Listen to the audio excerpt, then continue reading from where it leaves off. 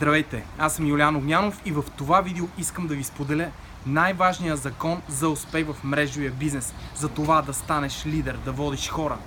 Най-важният закон, това е умението да комуникираш. Вижте в това видео.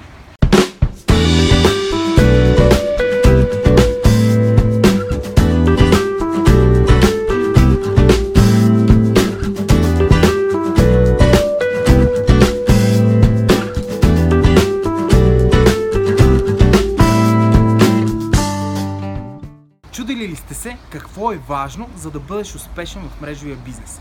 Ще ви кажа. Днес, например, съм на едно лидерско обучение в моята компания, горе-долу около 30 човека на високи нива. Цял ден, прекрасно обучение, научихме естествено много неща, защото всеки има нужда от обучение, но анализа, който си направи докато слушах всички тези лидери да говорят помежду си, да обсъждат идеи, да си дават един на друг съвети. Анализа беше това, че всеки един от тях притежава умение да комуникира. Мога да ви кажа лично за себе си, че не съм сигурен дали съм ги притежавал цял живот. Всъщност аз положих доста голямо усилие в последните 5-6 години, за да се науча да комуникирам с много и най-различни хора.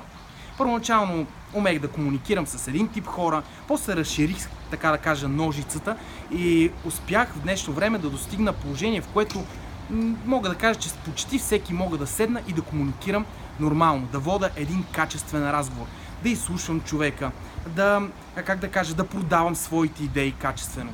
И това умение, сме да твърда, че на база днешния анализ, който си направих, е наистина важно и ценно в това вие да станете лидери и успешни в абсолютно всеки бизнес, в абсолютно всяка дейност и най-вече в мрежовия бизнес. Защото наистина, за да станете големи лидери, след вас трябва да тръгне голяма група хора.